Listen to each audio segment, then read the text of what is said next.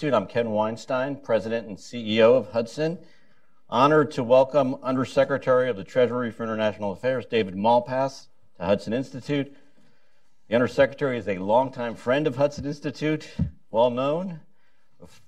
Before his return to Washington, through his column in Forbes and his regular appearances on the op-ed pages of the Wall Street Journal, he serves as the principal advisor to Secretary Mnuchin on a very vigorous international economic agenda and oversees policies in the areas of finance, trade and financial services, investment, economic development, and international debt policy, and coordinates financial market policy with the Group of 7 industrialized countries.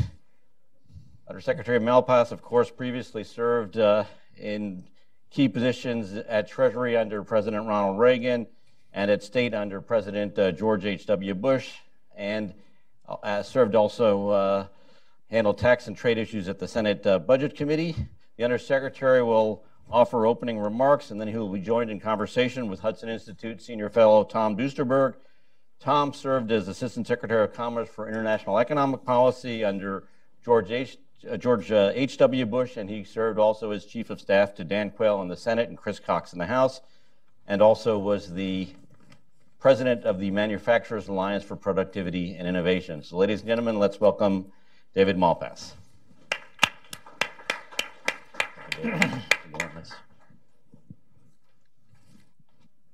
Thank you very much, Ken. And thank you all for coming. Thanks for the invitation to discuss the global outlook. I would like to thank Hudson and the team, the Ken Weinstein, Tom Duesterberg, Dan McGivern, and the whole Hudson team for setting this up. I'd like to use the time today to discuss the strong U.S. and global growth outlook and some of the vulnerabilities and initiatives in Treasury's international section, which I head. Despite the stock market volatility, the economy is enjoying a period of relative strength and prosperity in both the U.S. and in many other countries. President Trump's regulatory and energy initiatives took hold in 2017, and tax reform became a realistic possibility, adding materially to U.S. growth. Growth topped 3% in the second and third quarters and 2.6% in the fourth quarter, bringing four-quarter growth to its fastest pace since 2014. Many forecasting models lowball the longer-term growth effect of the new tax law by focusing on its fiscal mechanisms rather than the structural change. The real-world effect of tax cuts comes from businesses, large and small, responding to improvements in growth policies, including lasting regulatory tax and energy reforms. By lowering the corporate tax rate to 21% from 35%, the new law aligns incentives so that managers focus more on creating profitable businesses and building their labor pool rather than offshoring jobs and devising expensive financial structures to minimize taxes. Importantly, the new law will benefit many unincorporated businesses. They are often the nimblest and best able to hire and train workers new to their industry, precisely the workers the president wants to draw back into the labor force. The new law provides small pass-through businesses with a 20% tax deduction, helping them compete with big companies and government-dominated industries. As their workers gain skills, their productivity increases rapidly, allowing more growth than assumed in the models. I hear two general criticisms of the president's economic program, but from opposite directions. Some say that President Trump inherited a solid economy and that the credit for growth should go to President Obama. Others say President Trump inherited an economy that has an inherently low growth potential, so his growth program risks overheating, leaving the current upturn short-lived. Neither criticism stands up. Prior to the president's election, the consensus outlook was for weak growth through 2017 and 2018, with longer forecasts equally bleak. Slow growth had become endemic, with GDP growth averaging only 1.9% per year, due, in my mind, to a policy mix that discouraged growth. It seems clear from the data that there was a positive change in growth prospects after the election, not before.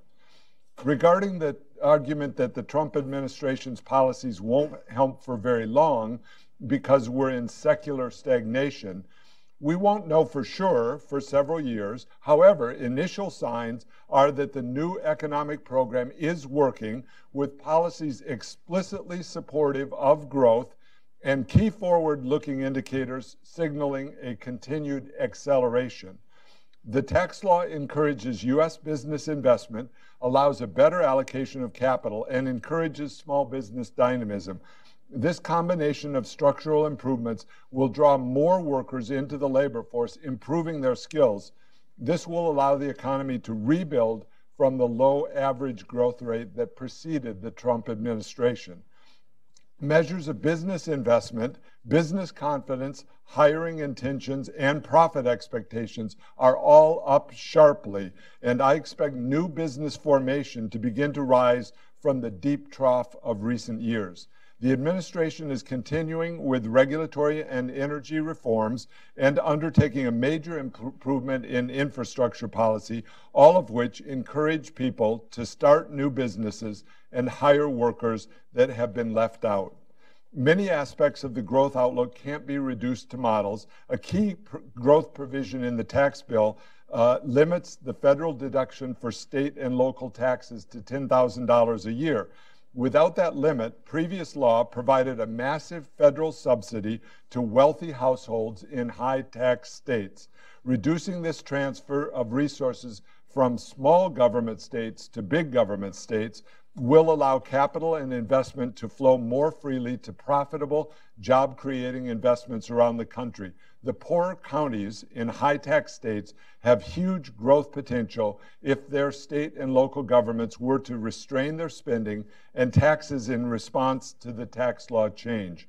Similarly, low-tax states can grow even faster as the tax headwind from subsidized high-tax states diminishes. Looking globally, a key question is whether the economic acceleration in the U.S. and the success with the new tax law will lead to a series of growth-oriented reforms abroad. The stability in the financial system is making abundant amounts of private capital available, lifting many parts of the world and sparking innovations in financial technology, telecommunications, microloans, and payment systems. At Treasury, we're working to use this period of relative stability to encourage structural reforms elsewhere. The G20 group, I want to go through several of the Treasury initiatives and then talk about vulnerabilities and then move to Tom Duesterberg and questions. Some of the initiatives at Treasury on the international front. The G20 group of major economies provides a central forum to encourage various growth initiatives around the world. We've asked the G20 to focus its activities on a few core objectives, including infrastructure, debt transparency and sustainability, and countering illicit finance. We're working to encourage more focus at the Financial Stability Board, which works to coordinate world financial regulators. Within the G7, we place great value on our dialogue on key strategic challenges, including cybersecurity, illicit finance, and development finance. With the 2018 leadership summits in Peru, Canada, and Argentina, the Americas has a unique opportunity for regional progress. We've put forward an 11-part set of initiatives that we've named America Crece, or Americas Grow, so to encourage growth and freedom, building on the region's ideals of democracy, transparency, human rights, and the rule of law. Treasury and the administration are working on ways to increase trade and investment in energy and infrastructure. And the anchor for these growth initiatives in the Western Hemisphere is the region's need for energy and infrastructure investment. We continue to hear from U.S. firms that corruption and the wide range of standards is a major impediment to increased U.S. investment abroad, raising the bar on public integrity and increasing transparency and stronger standards will make economies more productive and efficient. Also, Treasury is committed to better utilizing existing institutions to create the potential for faster growth, both in Latin America and around the world. I want to take note, 4 major Latin countries have grouped in a Pacific alliance to create a regional investment passport that would permit investments in any of the 4 countries to market and distribute securities throughout the alliance. Therefore, the ongoing evolution of the global financial system has impacted businesses and countries around the world, and those are areas that we're working to improve the technology, improve the work streams in order to create a more peaceful and stable environment that allows faster growth and higher median incomes. And I don't want to downplay one of the most important achievements of 2018 in the Western Hemisphere would be to see political and economic freedom for all citizens. In Venezuela, the United States joins with the members of the Lima Group and with the European Union in demanding free and fair elections to reduce Venezuela's slide into dictatorship and poverty. And in Cuba, we condemn the leadership transition that is taking place without the voice of the people there. Our democratic allies in the region should know and anticipate the benefits derived from embracing and promoting democratic practices. Likewise, the autocrats and dictators should know and anticipate the consequences of undemocratic practices and illegal acts. Now I'd like to spend a few remaining minutes on 3 other risks and vulnerabilities. One is leverage. While low bond yields have provided major stimulus for large borrowers and those involved in bond issuance, the low yields and availability of long-term debt creates a new set of potential risks. Debt and leverage have increased across a wide range of the global economy for corporations, multilateral institutions, fiscal authorities, and expanded central bank balance sheets. For example, with financing costs lower than in the past, the temptation for governments is to spend more, arguing that the debt is easily financed. This underscores the importance of structural reforms to avoid excesses, invest wisely, and make sure that growth accelerates to service the expanding debt burdens. Brexit is another vulnerability. We are monitoring the developments in the Brexit process in which the UK will leave the European Union. The process creates major challenges and opportunities in terms of international organizations and U.S. businesses and jobs. Also, China is a vulnerability. China has grown to be an economic force in the world economy, and for many years, the United States welcomed its steps toward liberalization. Chinese growth contributed to global economic growth, and the hope was that China would develop into a fair, reciprocal, and market-oriented partner for trade and investment. However, the direction in China has clearly shifted. Market liberalization has stalled and even reversed, with the role of the state increasing. State-owned enterprises have not faced hard budget constraints, and China's industrial policy has become more and more problematic for foreign firms. Huge export credits are flowing in non-economic ways that distort markets and leave borrowers burdened with ineffective projects and heavy debt burdens.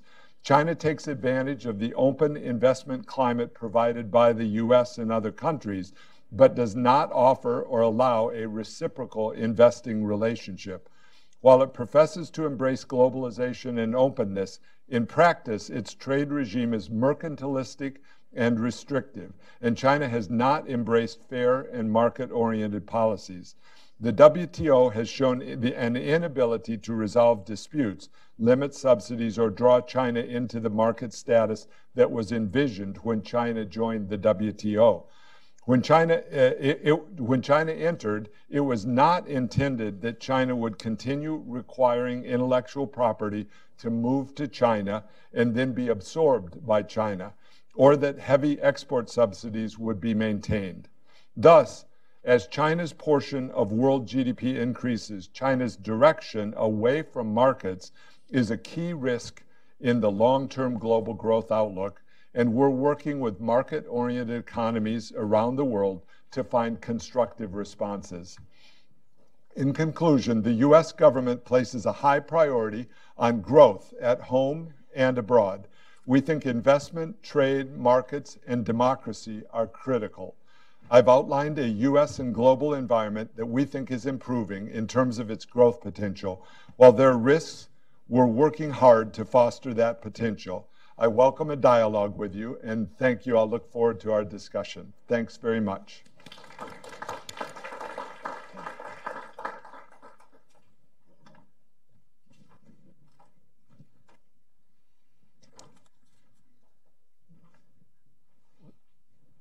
We shall give David a few minutes to catch his breath. Sorry about that. Let me just say we have a limited amount of time, and we hope to get to questions from the audience. But in order to make things more efficient, we've asked people who have questions to put them on a card, I think, and then we will. I will look through the various questions and try to find the most relevant ones to ask the Undersecretary. So if you have questions as it comes up, just raise your hand and one of our staff will give you a card to write down your question. So let's drill down on a few of the points that the Undersecretary made in his opening remarks. First of all, in tax bill and growth, one of the key elements of the bill was to move to a territorial system. And one of the President Trump's leading campaign promises was to bring jobs back to the United States. Do you think the tax bill is going to cause a major move back to production in the United States from abroad, either in terms of American companies coming back home or foreign companies being more incented to produce in the United States? I think so, yes, to both. I worked for President Reagan on the '86 tax bill, and that was a major success. By lowering the rates, you got more businesses investing in the U.S., and that in turn also contributes to global growth. One of the things I think that's core for people to recognize is it's not a zero-sum kind of world economy. So yes, I think we can create more jobs in the U.S., and we will end up seeing more jobs abroad, especially, as I noted in my remarks, if other countries also do structural reforms. As countries make their economies go better, more jobs are created. So specifically in this bill, a critical point is lowering the corporate tax rate from 35% to 21%. Economic models and sometimes the public dialogue doesn't fully appreciate how constructive that is. So we've been having U.S. companies talk about competitiveness, labor under this idea that you could have a higher tax rate and still compete in a global economy where many of the other countries had lowered their rates. It just wasn't working. And so now with the rate lower, we're going to see people be able to make a choice on where they invest, and a lot of that will be in the U.S. Okay, another goal of the tax reform bill was to make the costs of capital investment less burdensome to business. There's been a lot of talk of secular stagnation in the United States. Do you think the tax bill will reverse the trend towards lower capital investment in this country, and will that be a major stimulus to growth in and of itself? Yes, and it already has. If you look at the fourth quarter data, very strong growth in core capital goods, and so there really is a launch. Part of that is investment expensing was what began to take effect toward the end of 2017, and I think will have more effect in 2018. That's the ability to fully expense new investments. So that will be a direct incentive and possibility of using cash flow to make hire to buy a new machine. But and I think it's critical for people to recognize, as new equipment is installed into the U.S. economy, that means that skills will be enhanced. Someone has to learn how to operate the machine, someone has to make the machine, someone has to train the trainers, and there's a whole, I think, ripple or waterfall of benefits that comes out of that new investment. So a lot of times the computer models just look at how many machines are going to be bought. But the true benefit is going to be in people that didn't have the skills to do that job before, that are needed as the company purchases, they have to hire workers to go with it. And those are often going to be new workers, ones that haven't just left another job, but they're actually being added to the participation rate to the labor force. So my view is that we will get long-lasting benefits from those changes in the tax code. I did a Wall Street Journal article a couple of weeks ago going through that. The modeling is often trying to say that this is just a one-time benefit that's going on within the U.S. economy. But I think to the extent that it changes what companies do, and I mentioned in my remarks, new business formation had really fallen into a low trough. For years, something had happened in the U.S. economy that caused small businesses not to be formed, and that led to the idea of secular stagnation.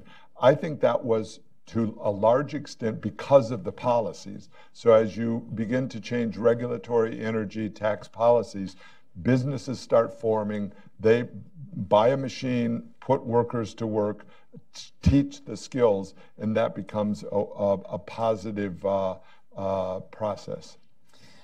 David, you've been a champion of small business throughout your government and business career and have emphasized the impact of the tax bill and deregulation on the small business sector.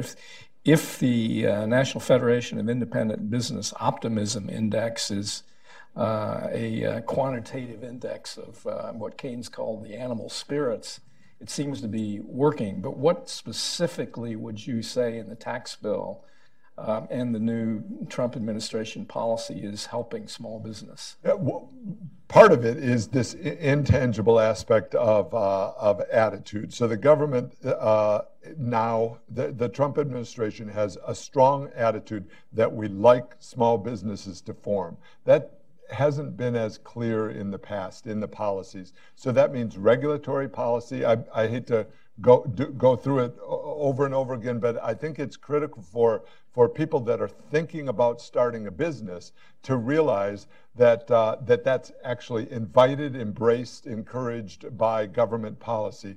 That's general regulatory policy, financial services regulatory policy, tax policy, energy policy. And so I think we're going to see some business formation, small business formation, begin to start up finally, which is, I think, one of the best indicators of future growth.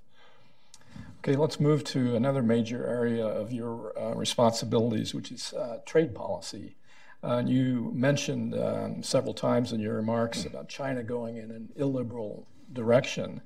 You also noted that the World Trade Organization is not always doesn't always have the tools to address Chinese subsidies and other practices which are undermining Western economies. Should we be working to change the World Trade Organization rules to take into account this new type of actor whose size is unprecedented in the world history of the world economy?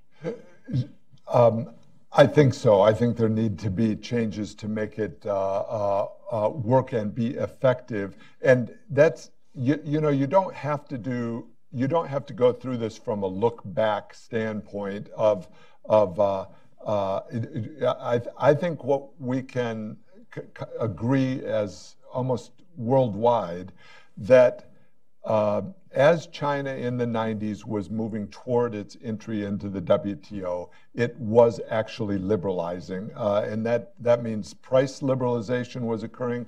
The reliance on state-owned enterprises was going down.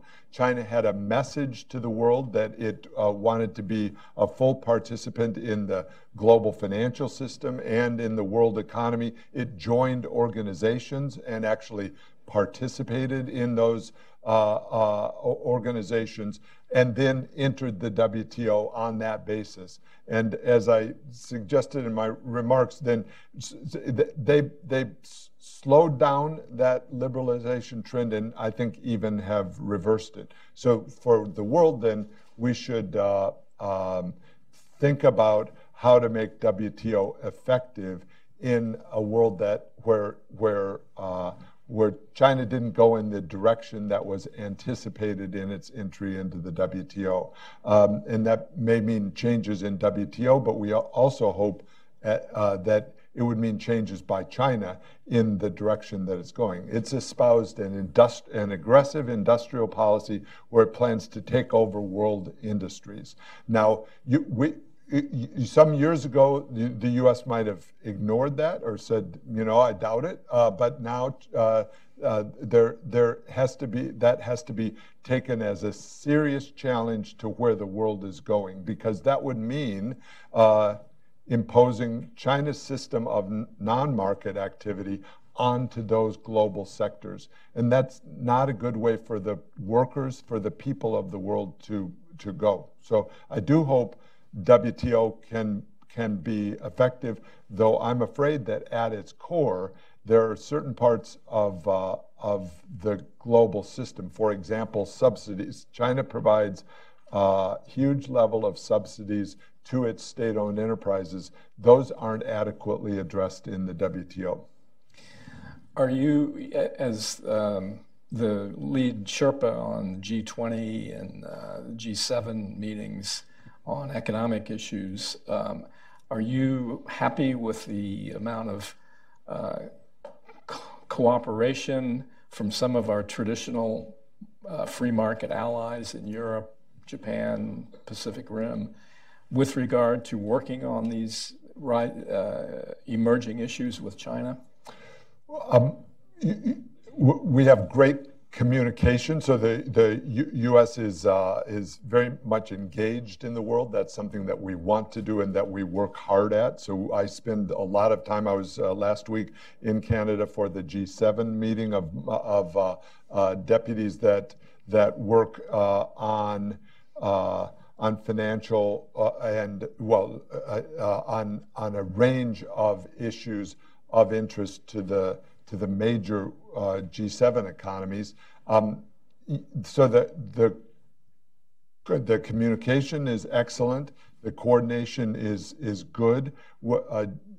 Canada is hosting the G7 this year, and Argentina is hosting the G20, bigger group of countries. And there's a lot of common understanding of what we want to do in those. One is to since the world's not in a financial crisis, we don't have to have as many working groups working on financial crisis as in some recent years. And that means allowing working groups to actually issue their final report and then stop meeting. That's actually turns out to be a huge challenge for international groupings, because the tradition and the practice and the whole setup is that committees continue existing for decades after their purpose has been fulfilled. And so we're trying to do that, and also have a focus on things that can be accomplished where international coordination actually works. I mentioned infrastructure, where the world would benefit from common financial instruments that allow investment in infrastructure so that it can provide capital to the projects that are needed. There's not right now that commonality. So we're working on that. Cybersecurity, obviously, being one that's of common interest to lots of countries in terms of how can they keep their own systems safe? How do they respond to the challenge of terrorism or illicit funding? So those are all, I think, going very well in terms of global communication. And I emphasize that in a city here in Washington, we're on Pennsylvania Avenue, where there's been a polarization, which is unfortunate, and sometimes communication isn't as good and clear as it could be. But my perception is on an international, in the international sphere, it's going well in that regard. That doesn't mean we don't have disagreements. And one of the disagreements I'll mention is simply there's a tendency I'll single out Europe, but it's really a challenge for everyone, to expand regulators into all sorts of spheres. And so that's something that really is a challenge for the world to grapple with, that governments, wherever they are seeking to grow, and they want to grow rapidly. And so how do you reconcile that with workers, with people that aren't in government in those countries, which in most countries is more than half the people are not in government and don't actually want to see the governments growing with no limits. And so how do we work with other countries on that idea as well? One more quick question on trade. You've said in some of your public remarks about the Trans-Pacific Partnership that it's unworkable. I think you used that term. The president seems to have opened the door, at least, to consider at some point going back to the TPP. Could you elaborate a little bit on what you think is unworkable in the agreement and how we might think about fixing it? Yeah, and so I don't know that the president said go back to the TPP. What he said was that there are circumstances where TPP could work for American workers, and so as I think about it, what was unworkable was the way so TPP, the Trans-Pacific Partnership, involves 11 countries plus the United States, though the United States is not seeking to enter. So there are 11 countries who continue to talk about forming a trade group, a free trade group, and we recognize certain parts of that negotiation and of the language that they developed as beneficial. In fact, we've incorporated some of the chapters from TPP into the update of NAFTA that is underway and being negotiated.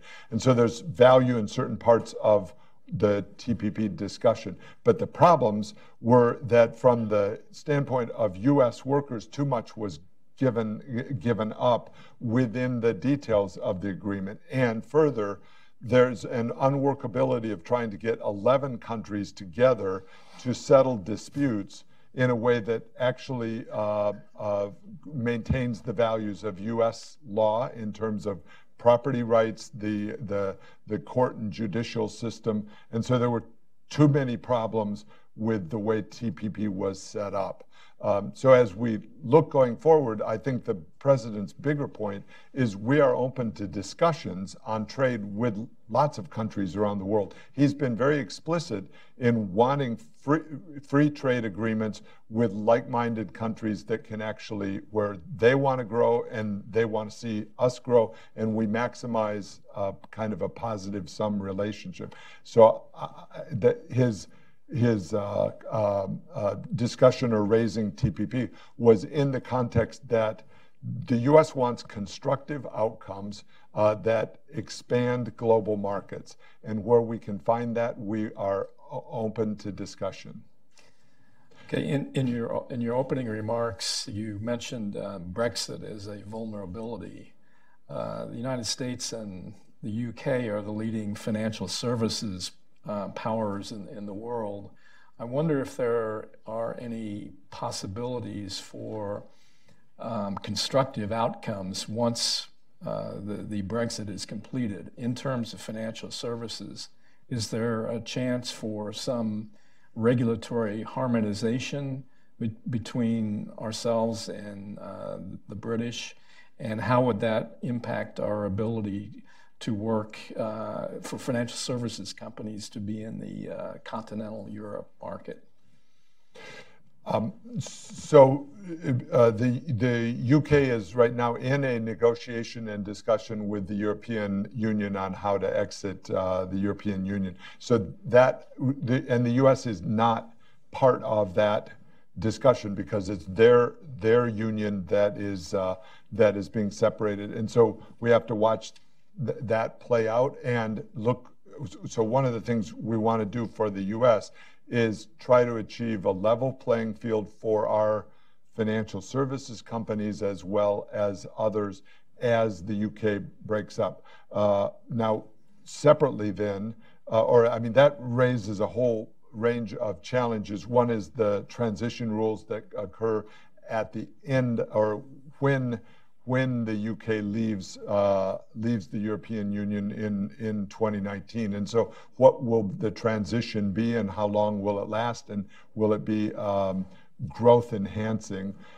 So I wanted to give that preface because we really have to go through that. As they work out their new relationship, I think there'll be big opportunities for the US to have good trade and services relations and including financial services with the UK and with the EU. And so we want to just be in a position to engage when they're ready and create a good environment for the US to do business in. The US has a huge number of jobs that are engaged in Europe, and we'd like more, and engaged with the UK, we'd like more. So I think there's constructive outcomes, but right now they have to work on their relationship. That's the critical thing to make go well. One of the things I'll give you, there's a lot of substance in how we interact with them. One of the things that's a little different in the US system from Europe is the idea of regulation that fits the size of the company. The US has a pretty good tradition of recognizing that bigger companies need a different type of regulation than smaller companies, and that applies in financial services as well. You wouldn't want to regulate a community bank in exactly the same way you regulate a big money center bank. Whereas in Europe, there's not as much of that established concept. So we're working with Europe to encourage them to move away from one size fits all and to actually have regulations that work for different size businesses. This goes to the theme we talked about earlier of small businesses, I think, are critical to job creation. Europe has this challenge. They still have high unemployment rate. And so that means they need, the way I think about that, a lot of small businesses to be created in Italy, in Germany, in France, and that would be good for them. I think that would be good for us because we all benefit from mutual growth. So we want to take the stance in international regulatory forum that regulations should work for small businesses, and they haven't been. So let's get it right so that people can grow. Okay, one more question before turning to the audience. You mentioned that Treasury is very involved in the Western Hemisphere initiative, and Treasury has taken a lead on that. Two questions from that. Is the growing influence of China and ways to counter that growing influence in the Western Hemisphere something you guys are working on? And number two, Venezuela is clearly in economic trouble. Are you developing contingency plans so that in a worst case scenario, we can respond quickly to a collapse of that economy? So that was two questions. It was, sorry. So with regard to China, what we want to do is create an environment for the Western Hemisphere where other countries see that we are a positive partner and that the U.S. is interested in investing in their countries, in getting investment from their countries, in having a lot of trade, and that includes in the energy sector. We can have a lot more growth in Latin America, growth that benefits American workers by expanding the relationship in the energy sector. Notable in recent years is the discovery and development of natural gas resources in the U.S., which turned out to be much bigger than people had realized and expected, and that's lowering the cost, which creates whole new opportunities for Latin America to grow using natural gas as an energy source. So we're working on ways to have agreements and relationships that make that possible, which hasn't been done enough. During that vacuum where the U.S. wasn't, I think, doing enough in the Western Hemisphere in previous years, China had been stepping in and offering an alternative that simply wasn't as good as the one offered by the U.S. China often is using export credit agencies. That means Chinese lenders, almost totally government-owned lenders that use subsidized finance to attract deals that then require procurement or end up generating procurement from China. And so it's an unbalanced relationship that leaves the country with a whole bunch of debt. Venezuela, turning to the second issue then, is a case in point. They are China's biggest investment in the region. It's a completely failed state in that they are non-democratic, and Venezuela's biggest funder and source of resources has been China, which resources don't end up going to the people of Venezuela. They end up going to the government officials. And so this is a problem that involves the Western Hemisphere. And so we saw just this morning Peru stepping forward and saying that Venezuela is not invited to the Summit of the Americas, which will occur in Peru in April. And so that, I think that's constructive in that you have a non-elected leader, and the region, the neighbors of Venezuela, are stepping forward and saying this is not beneficial to treat them as one of the democracies of the region. There still is the anomaly of Cuba, which is going through an election now where the voice of the people is not heard. They call it an election, and so there still is this problem of Cuba being non-democratic and yet being treated oftentimes by other countries in the region as part of the Western Hemisphere when it's violating the principles of democracy that are so important. So as far as if Venezuela moved in a democratic way with free and fair elections, which we've strongly encouraged, I'm sure that the U.S. will be part of an international consensus to help support the people of Venezuela as they try to recover from this. But let me make clear, they right now on the books owe a huge amount of money to China, which did not benefit the people of Venezuela. So you have to get over that and try to say to China, this is not helpful to the people in the Western Hemisphere to go about business practices this way. Okay, we're getting close to the end of the time that we have. The questions I have from the audience are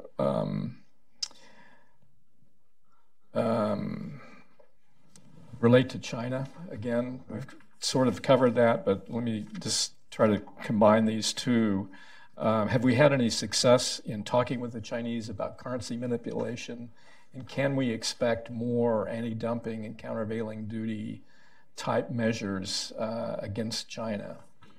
So on the latter point, I do expect more. You know, the anti-dumping countervailing duty is a not unusual part of U.S. trade law, and a response to dumping and excess capacity worldwide. But and China is a subject of quite a few of those actions. So I think there will be more.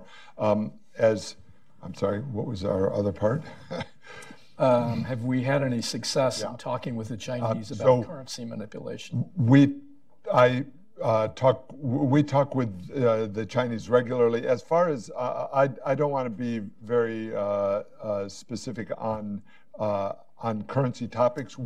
Treasury put out a twice-a-year report on currency manipulation. So that will be coming out in a month or two, and that addresses currency manipulation around the world. So I'll leave it to that report.